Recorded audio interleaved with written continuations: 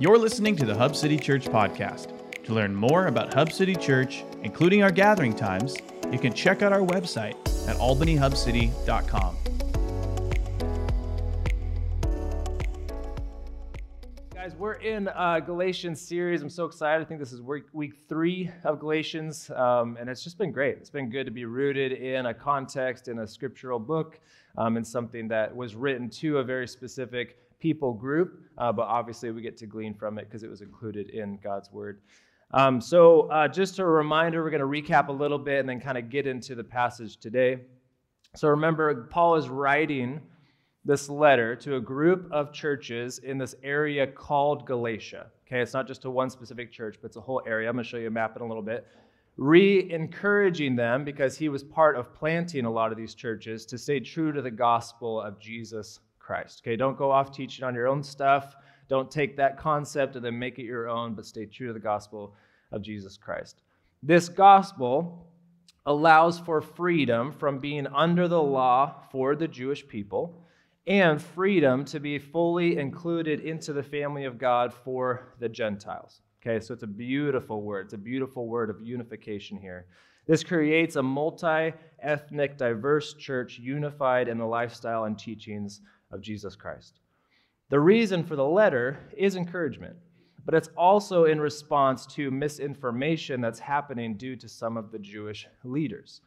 Some of the Jewish leaders believe that regardless of belief in Jesus as the Son of God, Gentiles who wanted to be part of God's family needed to adopt Jewish customs and follow their ways.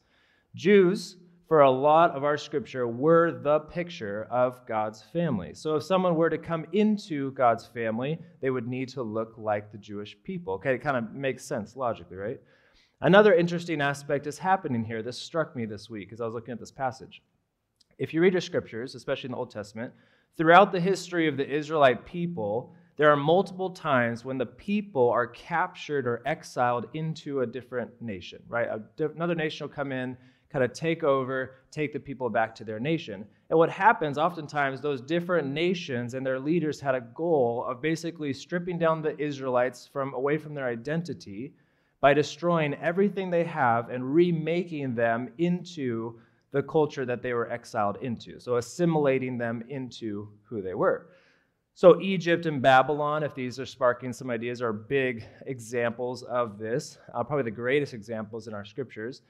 Egypt, remember, enslaved the Israelite people, so they were indoctrinated into their ways. They still allowed a little bit for them to have their own faith, but they had to live under Egypt's rule and law and religion. Then Babylonians, years later, they really tried to strip the Jews of everything and to bow down to their idols. If you remember Daniel, they wanted them to worship the golden statue. They'd even throw them in the fiery furnace if they didn't. You can go read that story. And in all these circumstances, even though it looked bad, our scriptures are full of stories where God sovereignly protected and kept a remnant to himself who were faithful among those people who would eventually be then the saving grace of the people. So when we're reading this account of Galatians, keep this in mind. Paul has taken the good news of Jesus Christ to the Gentile nations, teaching them of the salvation by grace that we may now receive and be welcomed into the family of God. This should be really good news, and it was for the Gentiles. But then he also says, now in the gospel of Jesus, you don't need to follow the laws anymore in order to be the people of God, but rather follow basic Christian principles as were taught and modeled by Jesus and faith in Jesus, passed down through the Holy Spirit to the apostles, commissioned to bring those principles to the world. So 2 interesting things are happening. One, some Jewish leaders are acting much like their own history, except they're the ones trying to assimilate the Gentiles to their ways. And 2, the Jewish people are learning how to have a new identity that is not wrapped up in the law anymore, but in the person of Jesus Christ. Who are we as a people if we don't have our practices and our law? So you can understand it's a weird time for everyone. We're reading about a specific time, a weird time. Weird for the Jews to hear something different than they've heard before. Weird for the Gentiles who want to follow God to hear from some leaders that they have to be under the law, and then from other people, no, you're freed from the law, right? So Paul is trying to establish with these churches that this way of Jesus, which is faith by grace, not by following the law, is not just some gospel that he made up or came from any other man, but that this is actually the gospel that the Jews have been waiting for and the Gentiles can now freely receive. And this gospel is trustworthy because the testimony of its power and fruit, especially in Paul's life. So Paul, if you remember last week, Paul has been telling his testimony. He's been saying how God worked in and through his life. Now, he's going to transition a little bit from showing that he's not a brainwashed kind of puppet from the Jerusalem council or the apostles, but despite being separately trained and raised up in the way of Jesus, he is completely in line and unified in the gospel message with the apostles. His message is not different. There's not two different gospels here. It's the same message, but he's showing that because they were separate in their ministries, him and the Jerusalem apostles, but they have the same message, that there must be a great unifier in Jesus himself. So let me pray real quick, and we're going to get into him continuing in his story and his testimony. Let me pray, and let's get into it. God, I thank you so much for your word.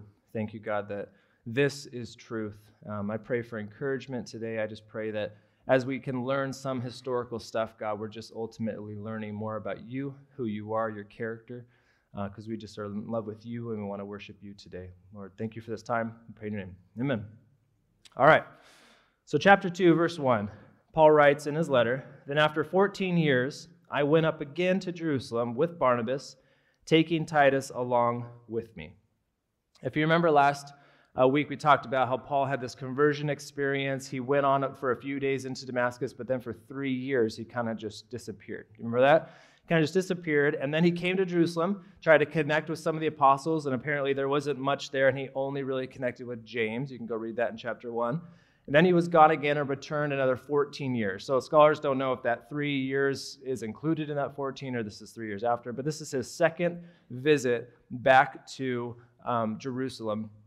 So that 14 years, scholars call the lost years of Paul. Okay, we know from chapter 1 that he went back to his hometown in Cilicia and Syria, because he just told us where. And I'm going to throw a map up here. So I thought it's hard to talk about all these places. If you can throw it up, Jeff. If it works. If it doesn't, you guys memorized a map of ancient Near East, didn't you? Not there? It's all right. If you find it, great.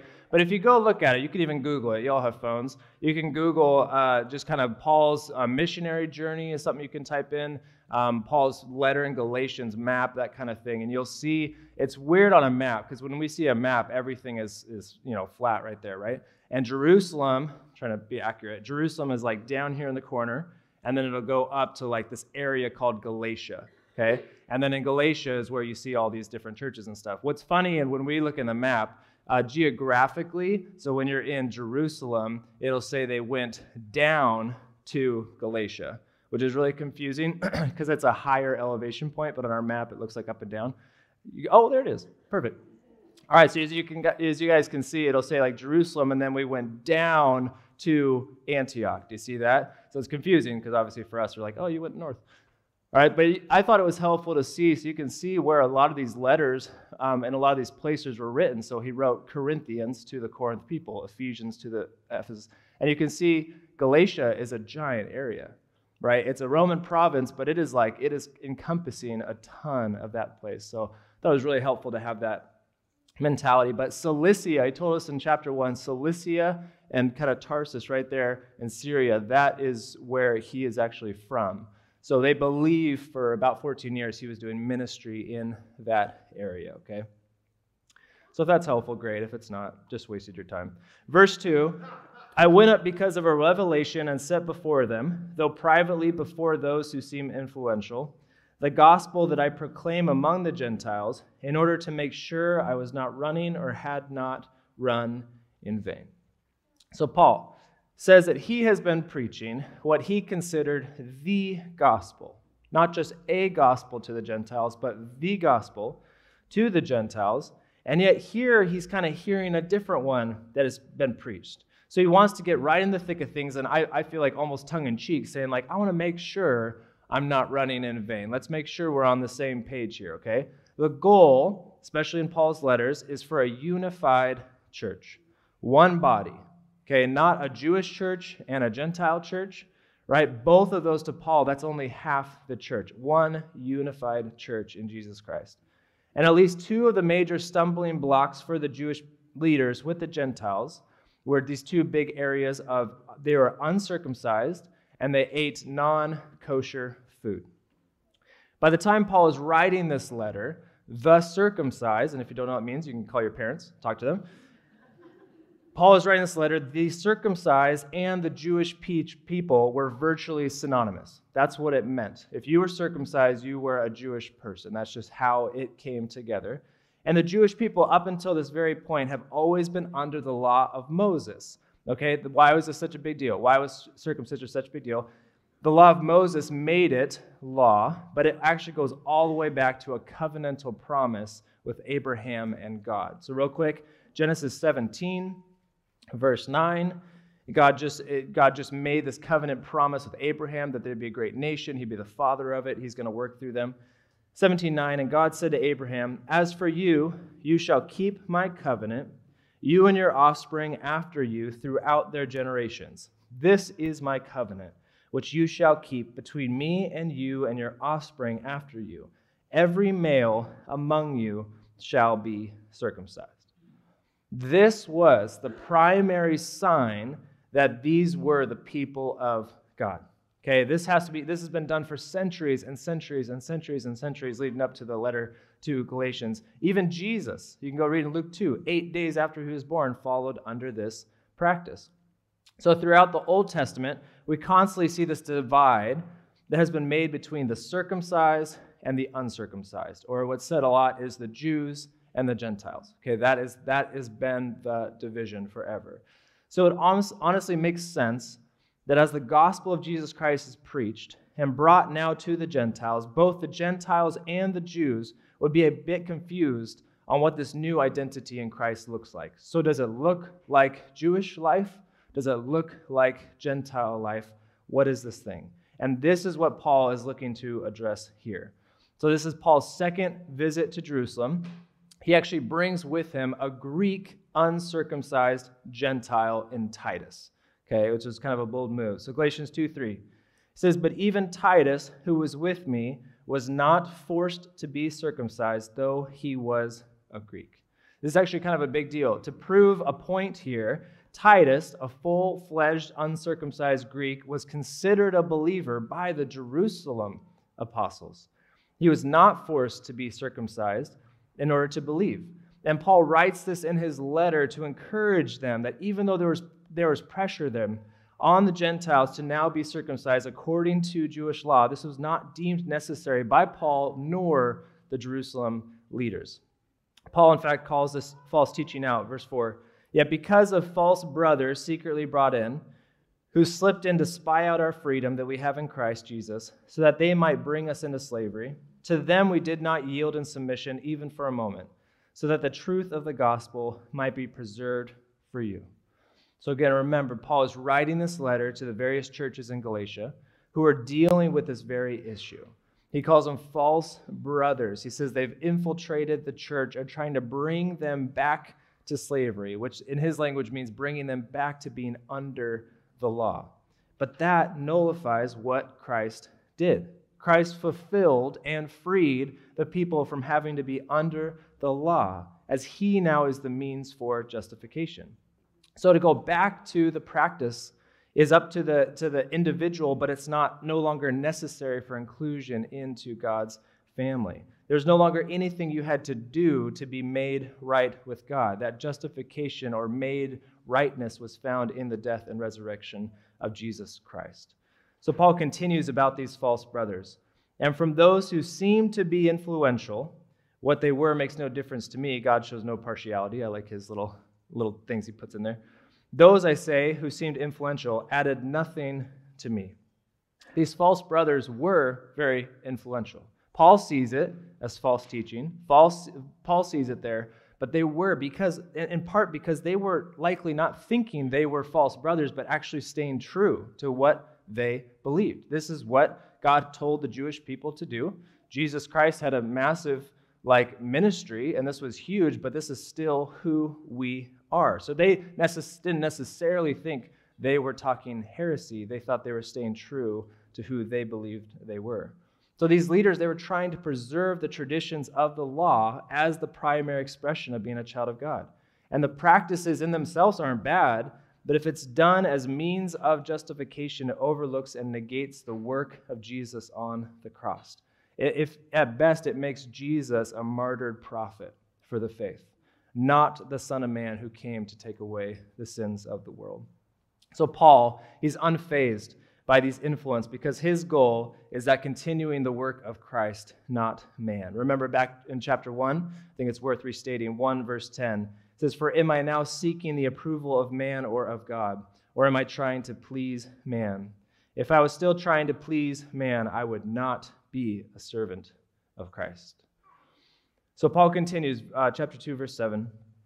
"On the contrary, when they saw that I had been entrusted with the gospel to the uncircumcised, just as Peter had been entrusted with the gospel to the circumcised," so Gentiles and Jews, "for he who worked through Peter for his apostolic ministry to the circumcised worked also through me for mine to the Gentiles. And when James and Cephas," who's Peter, "and John, who seemed to be pillars, perceived the grace that was given to me, they gave the right hand of fellowship to Barnabas and me, that we should go to the Gentiles and they to the circumcised.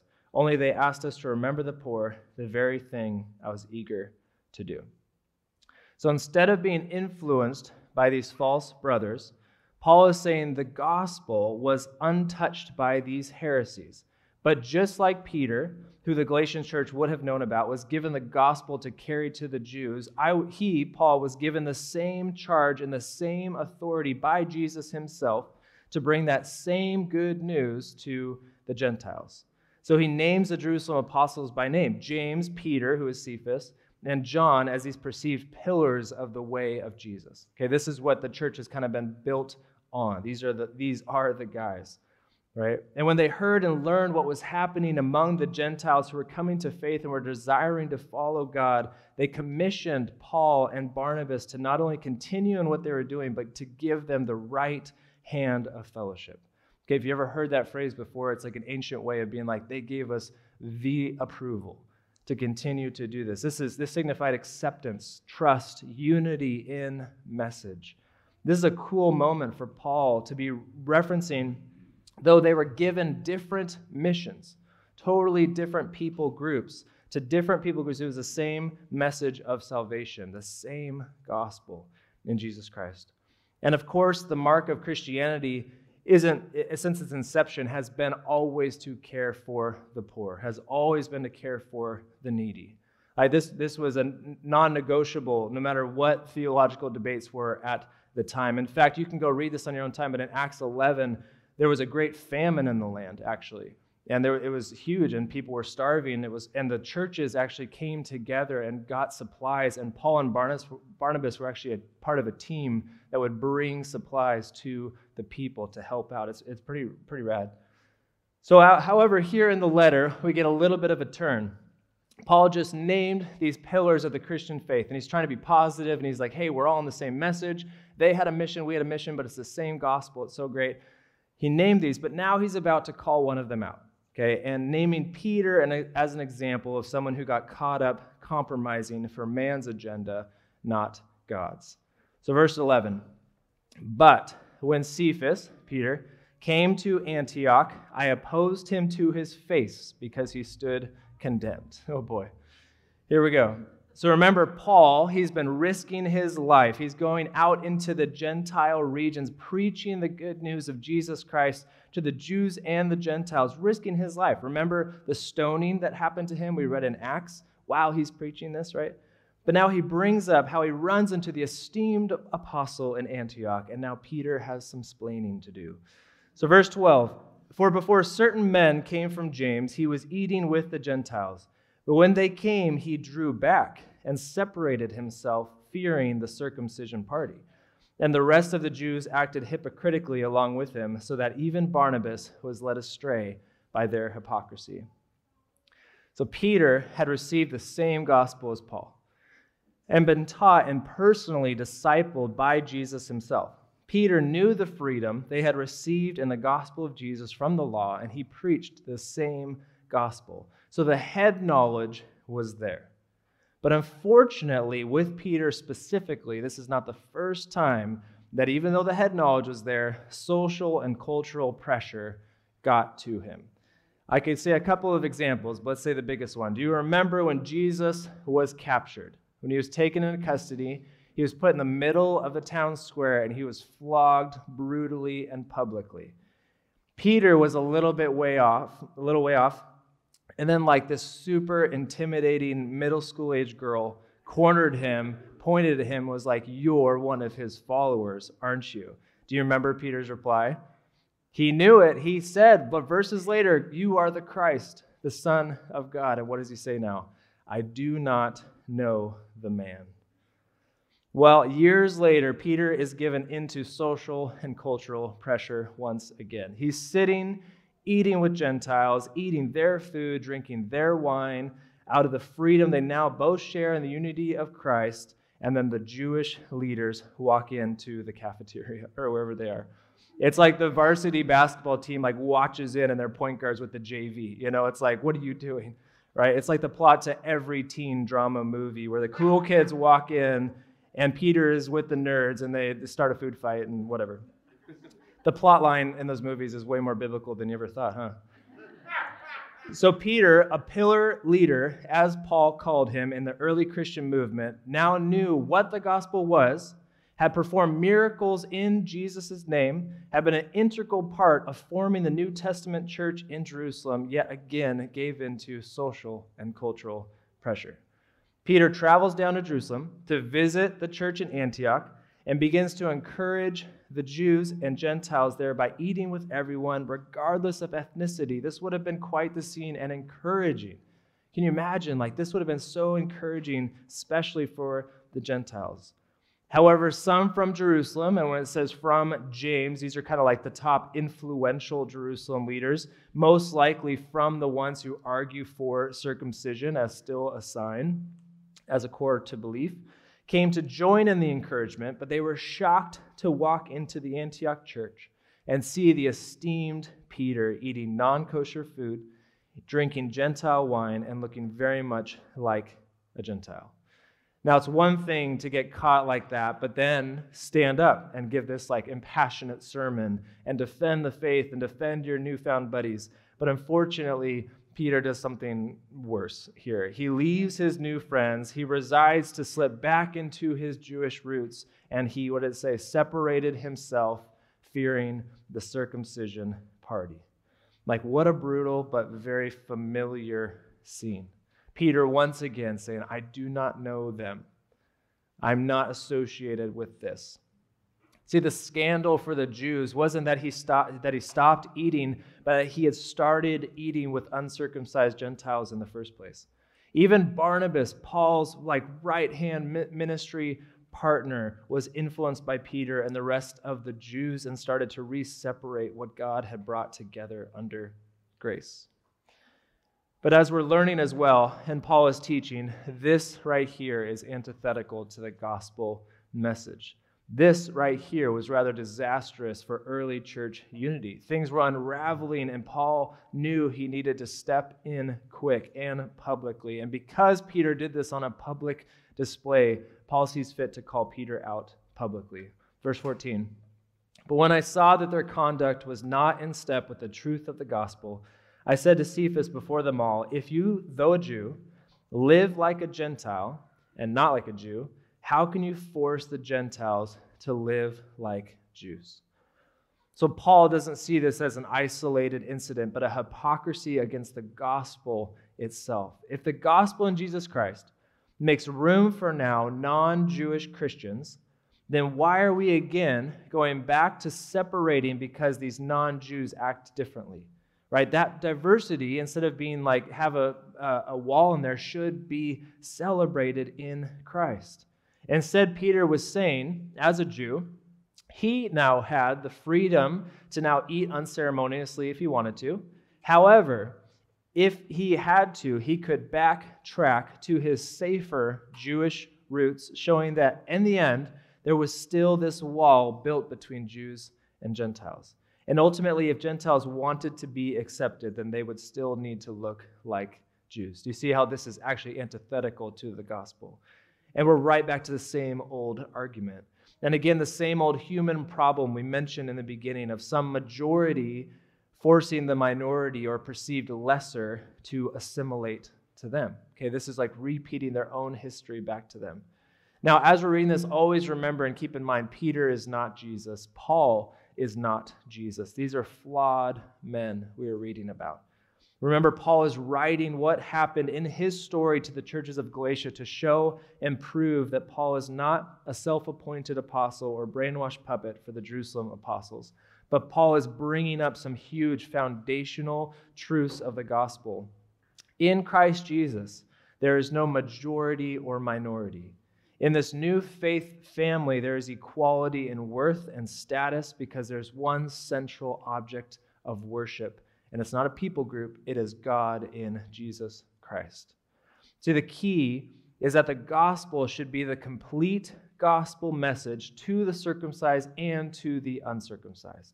The message should not change based on the lifestyle there. It is the gospel to the Jew and the Gentile, not two different gospels. And in order for both parties to accept these truths, there is the need for surrender. The Jewish leaders needed to surrender their need for the law to be justified. The Gentiles needed to surrender their worldly ways and now live for God. Surrender, not in a giving up kind of way, but a surrendering to Jesus Christ as the Lord of this new creation church people.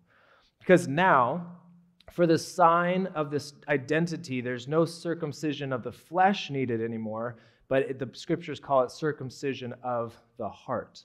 Later, Paul would write this incredible letter, not just to an area like Galatia, but to all of the churches in Rome, called Romans. Like the whole areas, any Roman province, anywhere. And he would double down on this point. I just want to read you a passage, Romans 2:28. For no one is a Jew who is merely one outwardly, nor is circumcision outward and physical, but a Jew is one inwardly, and circumcision is a matter of the heart, by the Spirit, not by the letter, which means the law. His praise is not from man, but from God. That's fascinating. So a new covenant that is made on the inside in faith and belief.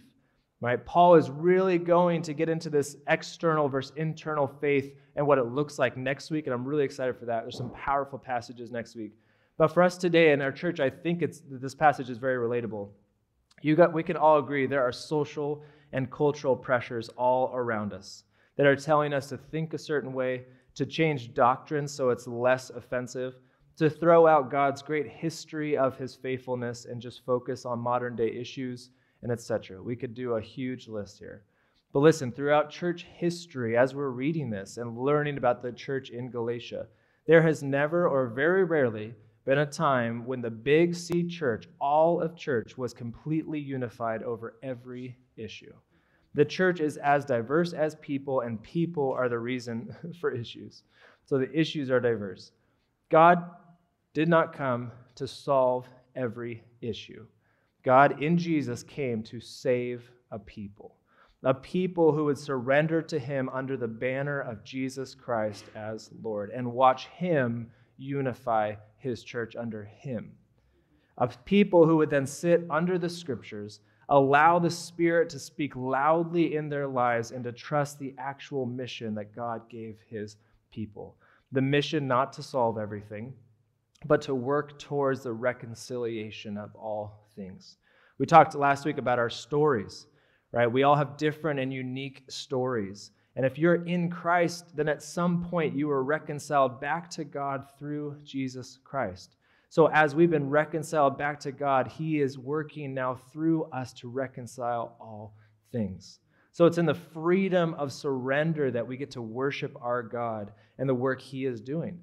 Not because we all look the same or act the same, but because now God's great diverse church is striving to be one in unity.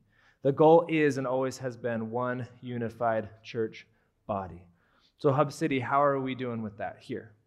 Like, we're not in charge of every church in Albany, but we are here and we're together. How are we working towards being one united body in Christ?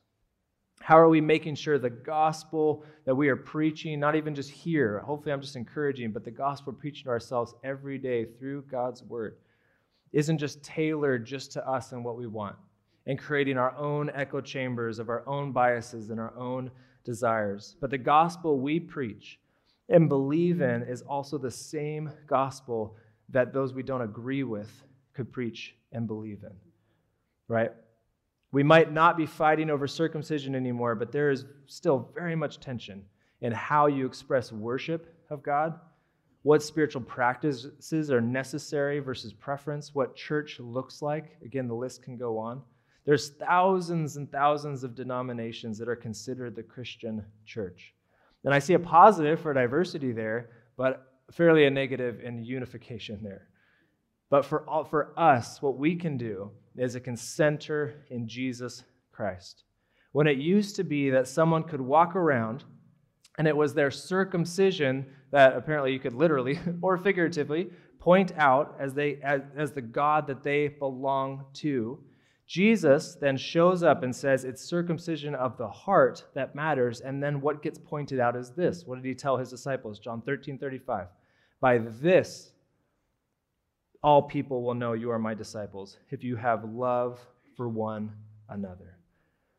Not just treat others with kindness, but love like Jesus loved, self-sacrificially, unconditionally. This is now the sign of your allegiance. And to this goal of being a unified people, we believe in the massively important role of the Spirit, as Paul writes. Self-sacrificial and unconditional love is hard to do as humans. Do you agree? That's tough. It takes something outside of us. It takes that circumcision of the heart, and that circumcision of the heart does not happen without an intervention from God himself inside us. And that we believe is the Holy Spirit.